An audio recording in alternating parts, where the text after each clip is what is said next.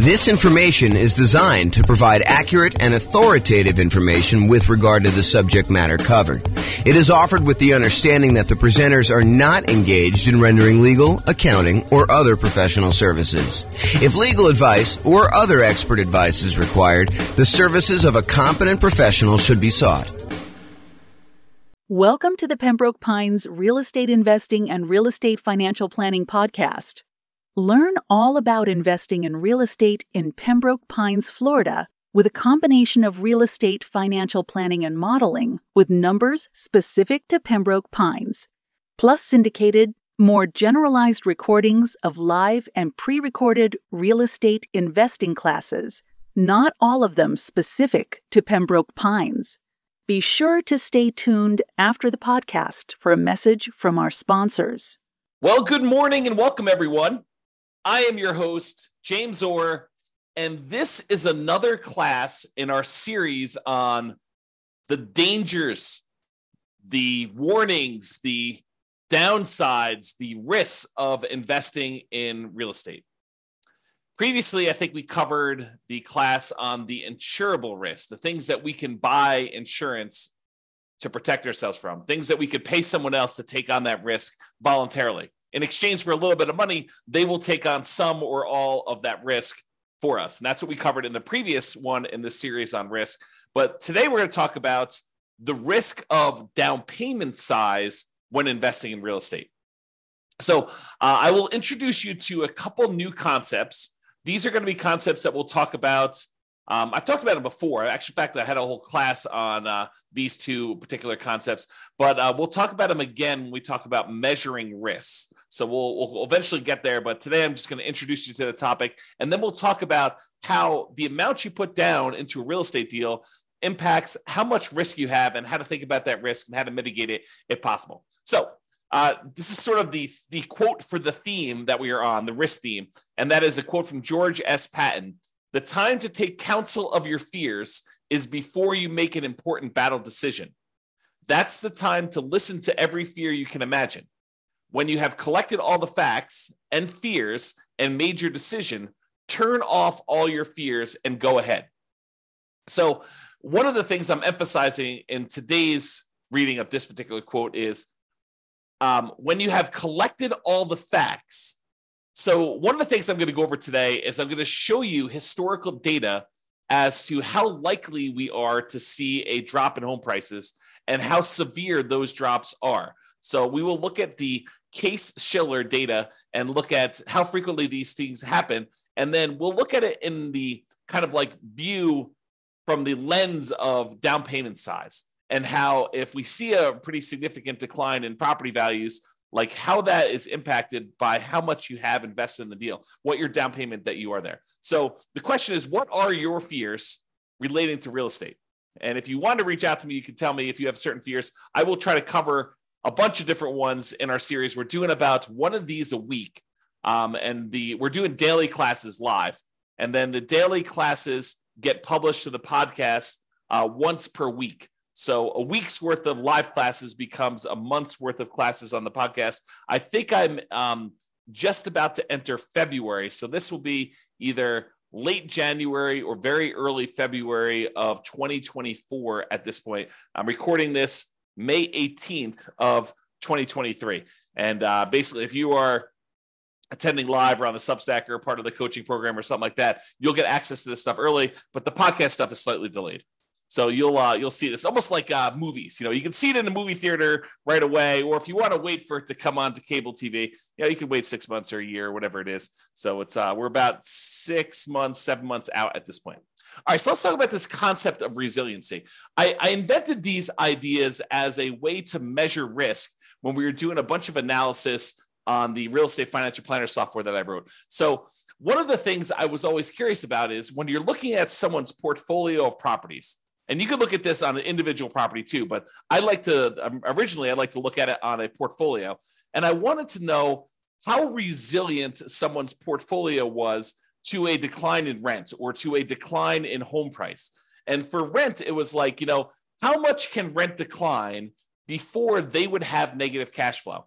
And I'd like to think about it in terms of two things. I'd like to think about it in terms of the dollar amounts that rent can decline, and then also the percentage. Because I think thinking about those in both ways is important, and it's slightly different. So sometimes a portfolio will have, a mix of some free and clear properties and some highly leveraged properties. And so if you have a dollar amount decline in rent, then the properties that are free and clear, they have less cash flow, but their cash flow doesn't go to zero. And in that way, when you think about like how much it can decline over when you have a free and clear property, they are very resilient to a drop in how much rent is being collected before they would have any type of negative cash flow. But the ones that are highly leveraged, that only have $50 a month in cash flow or $100 a month in positive cash flow, if rents were to drop by $50 or $100 there, then we could actually see negative cash flow.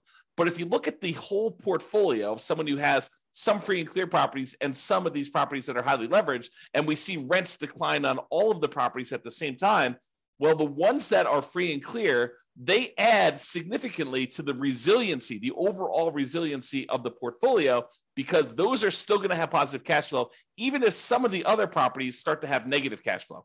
So imagine you've got $1,000 a month coming in from some of these free and clear properties, but these other ones only had $50 a month coming in positive cash flow. If rents drop by, let's call it $100 a month, the ones that were free and clear may drop to $900 a month, and the ones that had $50 in positive cash flow, now they're negative 50. But still, overall, the portfolio is positive, provided you have enough of the free and clear compared to the number of negative ones or the number of very highly leveraged ones you have.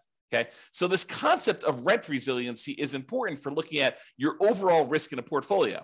You could have $10,000 a month in positive cash flow, but if it's made up of all $50 a month per door type of cash flow, and then rents drop by $50 a month on your kind of like entire portfolio, you could go to zero cash flow overnight. You could go from having $10,000 a month because you had whatever that is, 200 doors at $50 a month. And now all of a sudden you have zero cash flow just because rents declined by $50. That is not a very resilient type of portfolio. Okay. So you want to think about how you structure these things when you're thinking about your overall portfolio and how resilient you are. Now, why do I bring this up and why am I having this discussion about rent when I just told you the topic of this class is about down payment? Well, because down payment size is related to how resilient you are. The more you put down, in general, the more resilient you are to drops in rent and also to drops in price. Because the price resiliency works in a similar way. It talks about how much prices on properties can drop before you'd have negative equity, before you'd be underwater, before you'd be upside down on your mortgage, where you owe more than the property is worth. Imagine for a minute that you bought a property all cash. Well, in order for you to have negative equity, the property value would need to go to zero because you don't have a loan on the property. Okay. But if you had a property where you bought it with nothing down, you got a VA loan, and then the next year property values went down 5%, which isn't unreasonable. It's not an unusual thing to have property values go down by 5%, which we will talk about in detail here in a moment. But if property values decline by 5%, now you're upside down. Now you have negative equity in that property, but you also had nothing in the deal. And this is sort of the concept we're going to talk about here, is that when you put nothing down, you're not losing any of your own money directly, at least not in the immediate time. If you hold out through the time period, then you might not lose any money at all if you wait for the market to recover. Okay. So this concept of how much you put down impacts how resilient you are, both in terms of rent and price. And rent is a little bit of a less direct one, but it is still related. It's still correlated. The more you put down, the more you have invested in the deal, the more resilient you are in general. To both rent resiliency, how far rents can drop before you have negative cash flow, and also the price resiliency. Okay, so that's why we're sort of talking about these, and that's why we're going to discuss Case-Shiller. So Case-Shiller, this is a chart from John Wake's website, realestateDecoded.com. If you ever want any charts on the Case-Shiller stuff, John does an amazing job of putting out some updated charts whenever they update the Case-Shiller indexes. He updates all of his charts on there, and they're really, really good. You can drill down into most major metropolitan city, kind of like MSA areas, I think is how they break it out. But you can go look at all the different ones. And basically, I just pulled one of, I don't know, 24 charts that he's got up here. And some of them are really, really, really good. Like I should do entire classes on some of the charts that he has. They're just that good. But this one basically shows you home price appreciation. And what home price appreciation will measure is what is the change in value over the previous 12 months of homes in the various markets. And I basically highlighted the entire USA. So we're using the entire United States, although you could go look at individual cities and see what I'm talking about here. And I'll make a comment on that in a second. But what it basically does, it shows you like, what is the change in value in home prices? When it's positive, we're thinking it's a positive appreciation or the property value went up. Okay. So all these numbers above this zero line are showing you where the market actually gained year over year, where the property values increased from the previous year on that. And the ones where it's below zero are the times when the property values actually went down in that marketplace. So they went from a year previously, they were higher than they were in that year. Now, just eyeballing this, I want you to understand that, there are lots of times when home prices went up, this is probably 8%, 9%, 7%, somewhere in there. And then there are times in 1991 where this is, slightly negative here, where property values had gone down and then they kind of went up for a while, and they stayed up for, I don't know, whatever that is, a decade or two. And then it kind of went down here and it's kind of really, really low. And we had this big negative dip here in the 2008, 2009 period. And it was still low, going into the 2011 period. And then it went back up above and we started seeing positive appreciation. And then over the last few years, we've seen pretty massive positive appreciation, like record breaking ones, at least in this scale, going back to 1987. And then we're kind of down low again, where we're seeing very little appreciation, or in some markets, we're seeing the negatives. So all of these really faint lines in the background, those are individual cities. And you can see even when sometimes when the US market is, doing okay appreciation wise, 3% or so, sometimes we have some markets that are actually seeing negative appreciation or property values declining. And some markets suffered a lot worse than the overall US market did. Like during this example decline during 2008, 2009, we saw values drop to 35% or so doing this. Okay. So markets do matter. And some markets here were up a lot, like over 50%. And you could see over this thing where just most recent time, 2021 to 2022, we had some markets pushing, 30%.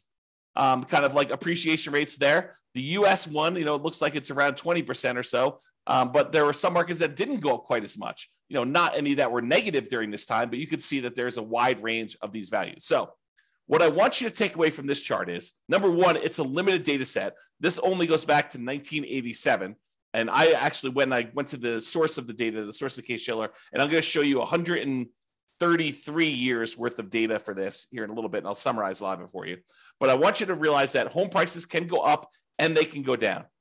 And this is showing you the year-over-year appreciation rate. This can vary by city. And just like it can vary by city, it can vary by individual property. It is possible for your entire market to be going down, but the one property you bought because you bought in a very desirable, very high demand part of town could actually go up in value, even though your entire city is down, even though the entire United States is down. It's exceptional, but it can happen.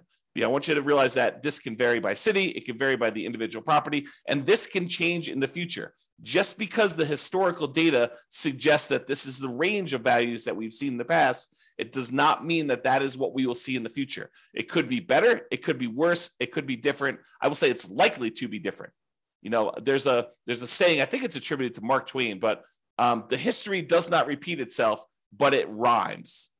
And so I think that's the idea here, is that we look back at history to say, hey, what has been reasonable, right? I don't want to be using, negative 10% to positive 10% for appreciation rates when, the numbers are really negative 1,000% to positive 1,500%. You don't want to use something that is off by that magnitude. Even though it could happen, I think it's reasonable to say, look, I looked at 133 years of history based on this, and this is what it told me. So let's go ahead and start with those assumptions. Sure, we could have some extreme outliers where it's better or worse than what that is, but let's use that as kind of a baseline. Okay, So now what we're going to do is we're going to look back over 133 years worth of data to determine what's typical in the past. But before I do that, I just wanted to show you this really cool chart that they've got on the Yale.edu website for the Case-Shiller stuff. And this chart just shows you the historical interest rates, what interest rates have been since 1890, going all the way up to 2023, I think is where we are right now. And one of the things I want to point out to you is that while interest rates feel like they're up a lot, and they are up a lot from the relative low we had in the last few years, if you look at the really big picture of 133 years worth of data, we're not that high. And I think I showed this. I created this new tool that allowed you to put in what the current interest rate is. And I showed you using a meter of like how high we are using all of the historical data. And I think we were using like 7% or something like that for a class I taught. And like the interest rates were higher like 50% of the time. So this is not a relative high. It is, well, I guess it's a relative high compared to like 3 or 4 years ago. But like when you look at you zoom out really, really far, it's not that high. We're nowhere near what we were at all-time highs. Okay. So I just want to give you some perspective on that. But the interesting thing is this plots interest rates plus the population. So it shows you population growth over time. Plus it shows you the real building costs, what it costs to build properties. Kind of shows you that over time. And then it shows you real home prices as an index. And you can see how that has changed over the last 133 years. So I don't know if you're interested in this particular chart, you can go to the Yale website or pause the screen if you're watching the video and check out this particular chart. I find it pretty fascinating just to see a long-term historical perspective of all of these different things shown on the same chart at the same time. Okay. So what I did was this. I went back to the Case-Shiller website, the one on Yale, and I pulled down the raw data. And then I did some data manipulation in Excel, and I pulled out, because they have, to a certain point, they only had yearly data. And now for modern times, we have monthly data, or not exactly monthly. Maybe it is monthly, but it's more frequently than once a year. And so what I had to do is I had to pull out all the extra data, and I only did year-long increments. And what I'm showing you here is going all the way back to 1890, all the way through to today, 2023, and I show you what the change in value in home prices for the entire U.S. was year over year. And so each one of these lines is a year. And you can see in 1891, because I basically measure 1890 to 1891, it was like almost negative 10% in property values. And then the next year it was up, and it was probably whatever this is, 2% or so. And then the year after that, it was up probably 4%. And then the year after that, it was up like 16%. But you could see the range of values. Now, this particular chart is not adjusted for inflation. So I forget which one is nominal and which is real, but this is the one that is not adjusted for inflation. So these are the non-inflation adjusted changes in value over time for the property. So you can see there's a whole bunch of lines that are positive where properties went up in value, where they appreciated, and there's a whole bunch of ones where they're negative, although there's a wide period here where there's not very many negative, and it's not very significant negatives if they are. Pre-1940, there's a bunch of negatives. After 1941 or so, and after, 1942, for a while, there's a little couple dips here, very small dips. And then 2008, 2009, 2010, 2012, just looking at it, eyeballing the data, those were exceptions to a very long period where property values were just up to the right. Okay. So you could kind of see that in this chart if you're doing that. And then we have this kind of like more recent time where we see a pretty significant appreciation. Now, I also took the average appreciation for this time period, the median appreciation for this time period, and the compounding annual growth rate for this time period. So the average of all of the appreciation rates, the year over year appreciation rates based on Case-Shiller data for the entire United States is 3.61% per year. So you'll notice when I do a lot of my analysis, all the modeling we do for the real estate financial planner software, I use 3% for my long-term appreciation rate on properties. Okay. The average was 3.61. The median was 3.33. So I think 3% is probably a little bit conservative. And then the compounding annual growth rate was 3.37. Okay. So another way to think about that is property values are growing at a compounding annual rate of 3.37% using the data for the last 133 years, going all the way back to 1890. And this is not inflation adjusted. Okay. Now you're like, but James, what about inflation? Certain times, if inflation was really, really high, then this really wasn't a 10% increase. It may have been only 2% greater than inflation. Well, I'm so glad you asked, because I also did the inflation adjusted version of this as well. And it shows you how much property values changed, also taking into account what inflation was in that year. So if property values went up 4%, but inflation that year was 3%, then this chart would show you 1%, or the difference, the amount over inflation that it was. Okay. And so you could see how the inflation adjusted numbers get modified. The average when we pull out inflation was 0.79%. So property values went up on average 0.79% per year over what inflation was. Is another way of saying that. Okay. And the median was 0.07%. So property values on median, the middlemost value of all 133 years worth of data, was 0.07% above what inflation was. So when I tell you in another class or other classes where I talk about, property values going up, and I tell you, look, the data that I've looked at suggests that property values tend to keep pace with inflation, this is what I'm talking about. I'm looking at 133 years of historical data in the United States. Sure, your city can be slightly different. Sure, your individual property can be slightly different. But I'm telling you, for looking at the entire United States, 133 years of history, I'm telling you that on average, property values only went up 0.79%, less than 1% above what actual inflation was. And on median, it only went up 0.07% above what the inflation rate was. And some people argue this. You'll read a newspaper article or a magazine article, and they'll talk about how, real estate barely keeps up with inflation, so it's really not a good investment. Oh, I beg to differ, because if you're buying a property and you're putting, 20% down or 25% down or even 50% down on the property, and that investment is just keeping pace with inflation, well, you're leveraged. You only put, let's use an actual example. You have a $100,000 property, you put in $20,000. If inflation was 3% and the property actually went up 4% in value, then the property value went up $4,000 on $100,000. Okay. But it really, for inflation reasons, it only went up $1,000. Okay. That's fine, because now you invested $20,000 and you got a $4,000 return, not adjusted for inflation, or a $1,000 return adjusted for inflation. You made $1,000 on $20,000. That's 5%. That's after inflation. So the point is, you're leveraged. You're getting a 5-to-1 return because you are 5-to-1 leverage. You put down 20% or 1/5 of the property value. If you put down half, you'd be 2-to-1 leverage. If you put down a third, you'd be 3-to-1 leverage. If you put down 5%, you'd be 20-to-1 leveraged. If you go and you do the nomad strategy, you get 20-to-1 leverage. So you're getting 20 times what the leverage factor is. Okay. So when we talk about this, if property values are keeping pace with inflation, that's awesome if we are leveraged, because it means we're getting a leverage return above inflation. Okay. So the compounding annual growth rate for the inflation adjusted one is 0.56% per year. Okay. Now, I just wanted to show you these so that you can understand how inflation adjusted works and how the inflation one works. So you can kind of see these. If you want to kind of pause the chart, you can look at those and get a feel for all the stuff. Okay.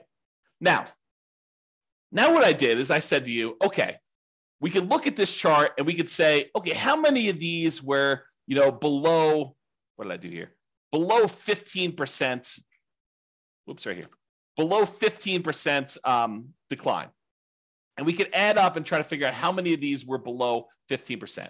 And we could see that there were 8 that were in this range of negative 14.6 to negative 9.6 appreciation rate. So there were 8 values where they were below these numbers. Okay. And there were 17 values between negative 9.6 and negative 4.6. So 17 times out of 133, we saw this range of appreciation rates. And there were 46 years out of 133 is a better way of saying that, where it was between negative 4.6 and 0.40. So almost zero. Okay. And then 34 years out of 103, where property values went up basically somewhere between 0 and 5% and change. And then 20 years where property values went up between 5.4% and 10.4%. And then there were 5 years where it went up between 10% and 15%. I'm rounding. And then one where it went up between 15 and 20, one where it went up between 20 and 25, 0 where it went up 25 to 30, and one where it went up between 30 and 35%. Okay. I rounded to make it a little easier to say it, but if you want to look at the chart, you can see the actual data. Okay. And it shows you that these are the more common numbers because they occur more frequently. And this is the range of what we might expect to see.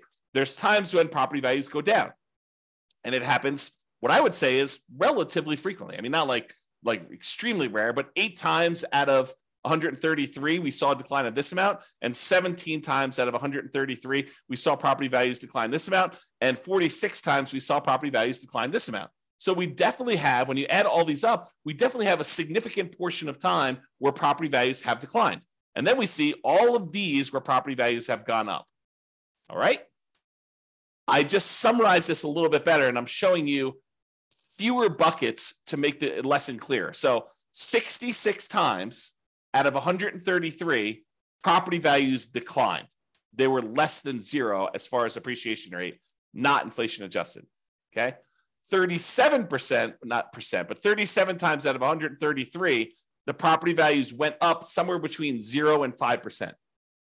So 37 times out of 133, property values went up between 0 and 5%. And then 21 times out of 133, property values went up between 5 and 10% in a year. And then 9 times out of 133, it went up greater than 10%. So we could see just this feeling of what is happening. Now, why am I making a big deal out of this when we're talking about the amount of down payment? Well, I want to talk about the risk matrix. And I think I introduced this in the class we did last time on risk, but I've also taught this previously. And what I want to show you is this idea of risk matrix. So the risk matrix is like in this case, a 3x3 square, although it's rectangular shape just because of the width. And it shows you severity across the top. So these are the lowest severity events. And then these are the highest severity events. So 1 is a low severe event, property values moving very little in this example, or really large severity events where property values moved greater than 15%, greater than 15% appreciation or greater than negative 15% negative appreciation is what we're looking at there. And then we have on the left-hand side, how likely is this to happen? Lowest likelihood is a 1, very low probability of this happening, maybe 1 year out of 133. And then you have a high likelihood, where 1/3 of all the years this happens. And you can see that the risk for us is where we have something that is very severe, a very large negative event that can happen to us, a very large, ugly thing, bad thing that can happen to us.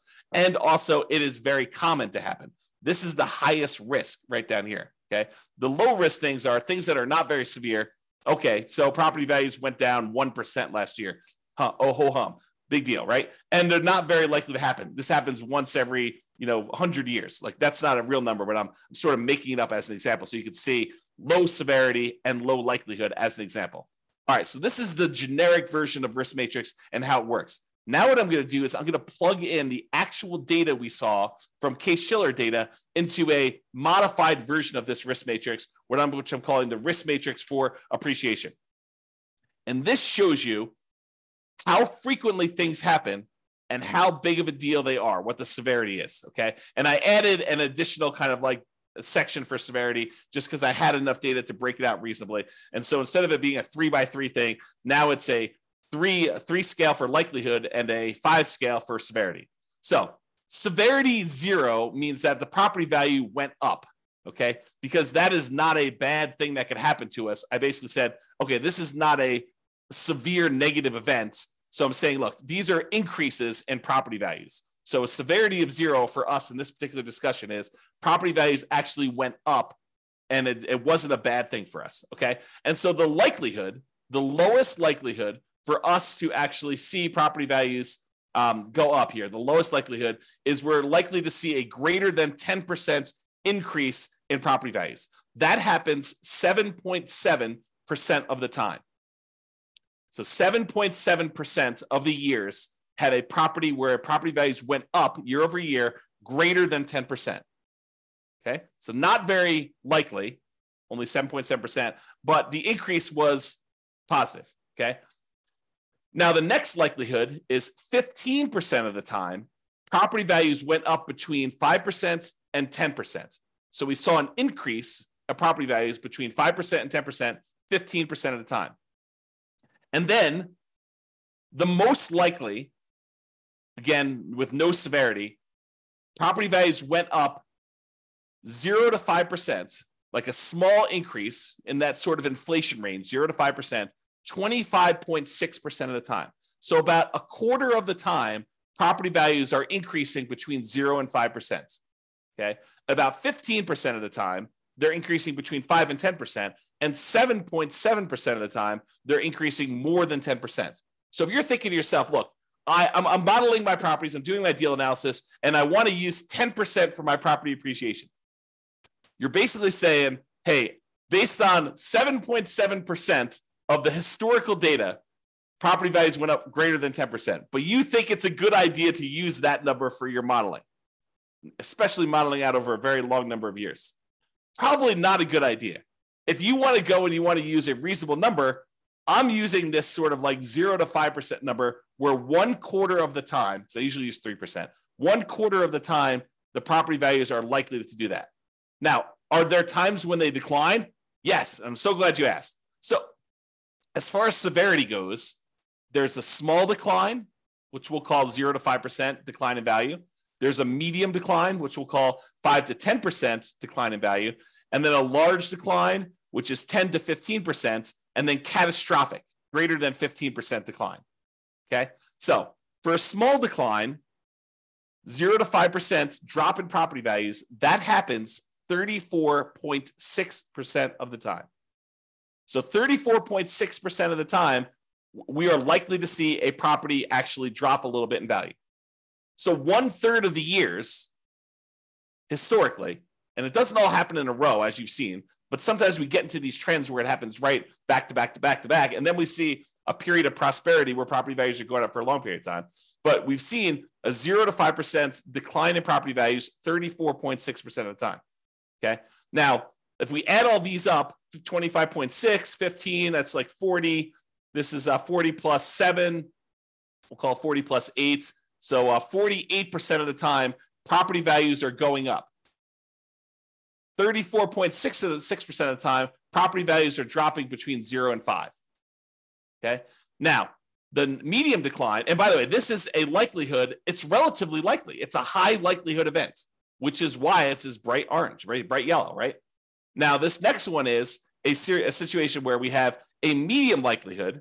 The probability is sort of in that mid-range, but it's a more significant drop, a drop between 5 and 10%. A 5 or 10% decline in property values happens about 12.8% of the time. Okay, so about 12.8% of the time, a little more than 10%, we're seeing property values go down between 5 and 10% in a given year. And then as far as large decline goes, between 10 and 15% decline, that happens very infrequently. So it's a low likelihood, but a very severe thing for us, having property values go down 10 to 15%. That happens 6% of the time. Okay, 6% of the time. And we've not seen, according to the US historical data, remember each city's data will be different, and we've seen catastrophic declines in other cities. But as far as overall US data goes, we have not seen 0% of the time a greater than 15% decline, which I think is interesting, right? So these fears we have about things are relatively low probability type events. Not that they can't exist, not that they won't happen, but they're relatively low. So when we look at this, we think to ourselves, okay, what does this mean for me in terms of down payment? And how is this risky for me? Okay, so we introduce these ideas of resiliency. How much can the price decline before you have negative equity? Well, now we better understand how frequently property values are likely to go up and how likely they are to go down. Just looking at the last 133 years of historical data. Not saying that the future will be different, but this gives us an idea of what that will be like. So we can look at this and say, look, if I'm putting large amounts down, how does that impact me? If I'm putting medium amounts down, how does that impact me? If I'm putting nothing down, how does that impact me? And how does it impact if I'm putting little down? Okay, so we can look at that and say, how much price can decline before I have negative equity? And what does that even mean to me as far as a risk? And then rent resiliency, because how much you put down impacts how much cash flow you get, because they're correlated. The more you put down, the more likely you are to have positive cash flow. The less you put down, the more likely you are to have deferred down payment or negative cash flow or lower cash flow. Okay, so rent resiliency is related to how much we put down. You both get a better interest rate by putting more down, and you also are borrowing less, so the amount you're paying actually goes down. Okay, so if you have no money in a deal, if you put zero down, what are you risking if we see these declines in property values? Well, you're really risking your credit, because if for some reason you abandon the property, your credit is what's at risk. If you have no money in the deal, you have no money at risk. None of your own money at risk. Now, it may feel like you have money at risk. For example, let's say you put nothing into a deal, and for the first 2 years, that thing goes crazy. It's up 10%, and then it's up 10% again. So, the property is up 20% over the first 2 years. So it feels like you have a lot of your own money in the deal, when in fact you have none of your own money because you put nothing down to begin with. And now you have equity because the property value went up over 2 years. Maybe you paid down a little bit on the loan, so you actually have a little bit of equity there. But really, if the property values were to drop multiple years in a row and you actually have negative equity now, the property value drops below what you owe, did you lose any money? I think some people would argue, yes, I lost money because those gains that I had were there in the property and now I don't have them anymore. So yes, I lost money, James. Of course I did. But did you? You don't really realize those gains until you sell the property or you do some type of cash out refinance. So those were just sort of like paper gains. There were paper losses or paper gains on the property while you didn't actually sell it or you didn't cash out, refinance it, and pull that money out. And you had no of your own money in the deal. Now, if you abandon the property, let's say property values, they drop in half. So you're up 20%, now they dropped in half. So now you're whatever that is, negative 40% down or something like that, right? So you're down 40% from where you were originally. And now you're like, I'm upside down in this property. It's hemorrhaging cash flow. I can't get it rented. It's almost not worth doing. I could go buy a property next door for, the half of, almost half of what I was buying the other properties for. Maybe I should just jettison this and leave. Well, what are you risking? You're risking your credit. Because if you had a loan on that property and it was tied to your credit report, you're risking that. And then you got to value, what is your credit worth? What is it worth to have a foreclosure and or bankruptcy on your credit?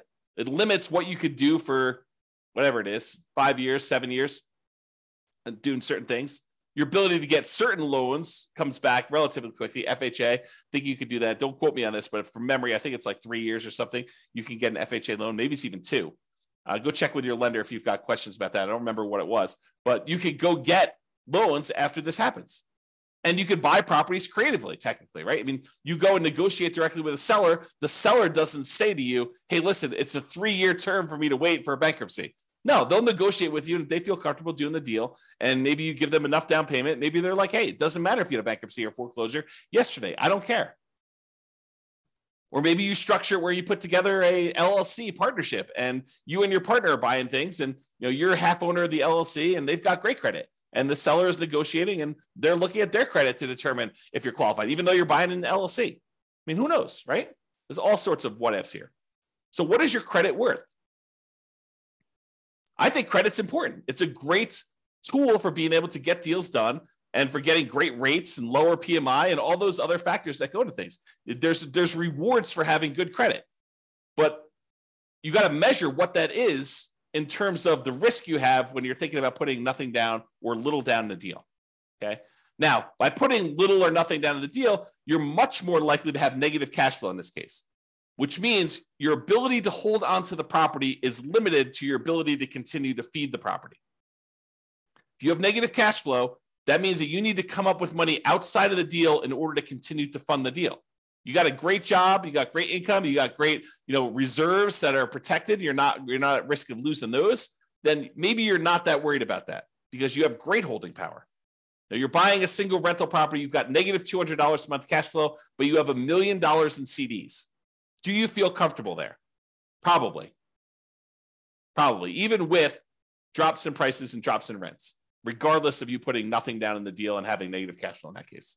Okay. Now you have negative $800 a month cash flow and you got $5,000 in savings. Very different story. Very, very, very different story. Okay. And then measures of debt. When we're putting almost nothing into the deal, usually that means that we're going to have lower or negative cash flow, and our debt to income ratio is probably going to be worse than someone who has positive cash flow because the property is not helping them with their debt to income ratio. Right? Debt to income is going to be lower. Their debt to net worth, how much debt they have compared to their net worth, because they have no equity in this property, put nothing into the deal, their debt to net worth is going to be lower. So it's going to be more risky if we were to measure risk with debt to net worth. Debt to liquidity, they have really high debt. Maybe they have more liquidity because they didn't put anything more in the deal, but a lot of times they're putting nothing down because that is all they have to put down. Okay, so debt to liquidity may be impacted.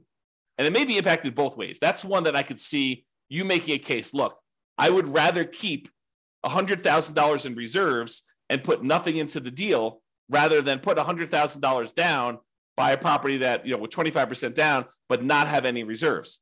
That would actually improve. That would be a choice to improve your debt to liquidity. Yes, you have really high debt, but you have really good liquidity, $100,000 versus you have no liquidity because all you've got is tied up in equity in properties, which would help with your debt to net worth, but it wouldn't help with your debt to liquidity. Okay. And then months of reserves. How many months of reserves do you have sitting on the sideline such that you have holding power and can handle things that come up? Can you handle repairs and vacancies and capital expenses and, time to do marketing for your properties? Months of reserves is kind of like almost like a special ability, a superpower that allows you to kind of like hold through a lot of these different things. Okay. So when you have no money in the deal, zero down, and property values can decrease, as we just showed, how risky are you and what are your risks associated with that? That's what we just covered. Now let's go to the other extreme because everything else is going to be in the middle. The other extreme is you buy a property for all cash. You put 100% down. Well, if property values decline and you put 100% down, you are much less likely to have any credit issues because you don't have a loan, right? No loan means you don't have any credit issues. There's nothing for you to be foreclosed on except for taxes on a property if you choose not to pay property taxes or HOA, right? But you're probably not going to have any credit issues based on that, provided you're paying all your bills. There is no immediate loss of money. You buy a property and the property value goes down and you bought it for all cash. Did you lose money? On paper. But you did not necessarily lose any of your money because if you wait 5, 10, 15 years and we look at this historical stuff, it shows that it's likely to come back. When we looked at the compounding annual growth rate numbers for this, even with the one adjusted for inflation, it's still positive. So property values are historically, over the last 133 years, they're likely to come back. It may take time. And if you think about it in the short term, you lose interim equity in the property. And if you have to sell for some reason, if you're forced to sell, or is your plan to sell, or you do sell just because you get scared and don't want to continue on, then you will have a real loss then. You will realize that loss if you sell. However, when you put 100% down, you are much less likely to have negative cash flow. And you're much more likely to have better, improved holding power. Because the more you put down, the more likely you are to have positive cash flow, even if you have to drop rent in order to get a property occupied. Now, as far as other measures of debt, your debt to income, that is likely to improve because the amount of income you're getting on a property and the fact that you have no debt on it probably help your ratios. From a debt to net worth perspective, you again have no debt on the property and your net worth is also higher because you have this money tied up in the property. So that gets improved. As far as debt to liquidity, not so much. You're giving up liquidity, but you don't have any additional debt. But the liquidity number is also lower. So any of your other debt is weighted heavier because you have lower liquidity. You took $400,000 you had sitting on the sideline in liquid cash, and now you tie that up in equity in a property, means you now have $400,000 that you do not get to include in your denominator when you're calculating your debt, the total amount of money you have in debt, compared to how much liquidity you have or how much liquid cash you have. That hurts. And as far as months of reserves go, by taking a lot of money and putting it down, you tend to have less months of reserves. Although it does help you that the amount you need in reserves on a free and clear property is much lower than the amount you need in reserves on a property that has debt. If you have a mortgage payment of $2,000 a month and you want 6 months of reserves, you need your taxes, your insurance, maintenance, all the property management, all the stuff you need on the particular property, plus $2,000 a month times 6 for the mortgage payment. When you no longer have the mortgage payments, that goes away as part of a reserve requirement because you don't need to have the $2,000 a month in reserves because you don't have a mortgage payment to have reserves on. So it lowers how much you need to have in reserves for that particular property. Okay. Now, I covered the two extremes, nothing down and 100% down, and realized that they eventually merge together, right? There's a gradation between the two. So it goes everything in between 0% down to 100% down. You decide to put 5% down, you're closer to that no money in the deal situation. You decide to put 75% down and borrow 25% to buy the property, you're much closer to that 100% down. Okay? So in conclusion, life has risk. When you choose to invest in real estate, you are choosing to accept additional risks.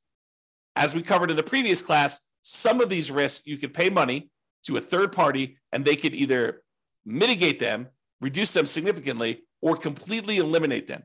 You can get the risk completely off your table in exchange for paying someone else a small fee. Okay. And the amount you invest in a deal or leave in a deal, if you think about it that way too, it's the same idea, changes what risks and how severe or likely those risks are for you to realize. Okay. It changes the characteristics of what the risk and what you're putting at risk and how that is impacted. And I hope you understand a little bit better now how likely property values are to decline or go up in value and what the range of that is historically, and that it can vary based on city, individual property, a whole bunch of different factors like that. All right. So hope you enjoyed the class. This has been James Orr. Have a great day, everybody. Bye-bye for now. With home prices up, mortgage interest rates up, and rents up, but not quite enough to counteract the higher prices and interest rates. Cash flow on rental properties in Pembroke Pines is harder than ever. Book a call with the Real Estate Financial Planner to apply our proprietary 88 strategies to improve cash flow on your rentals. See the show notes for a link to schedule your call and improve your cash flow today.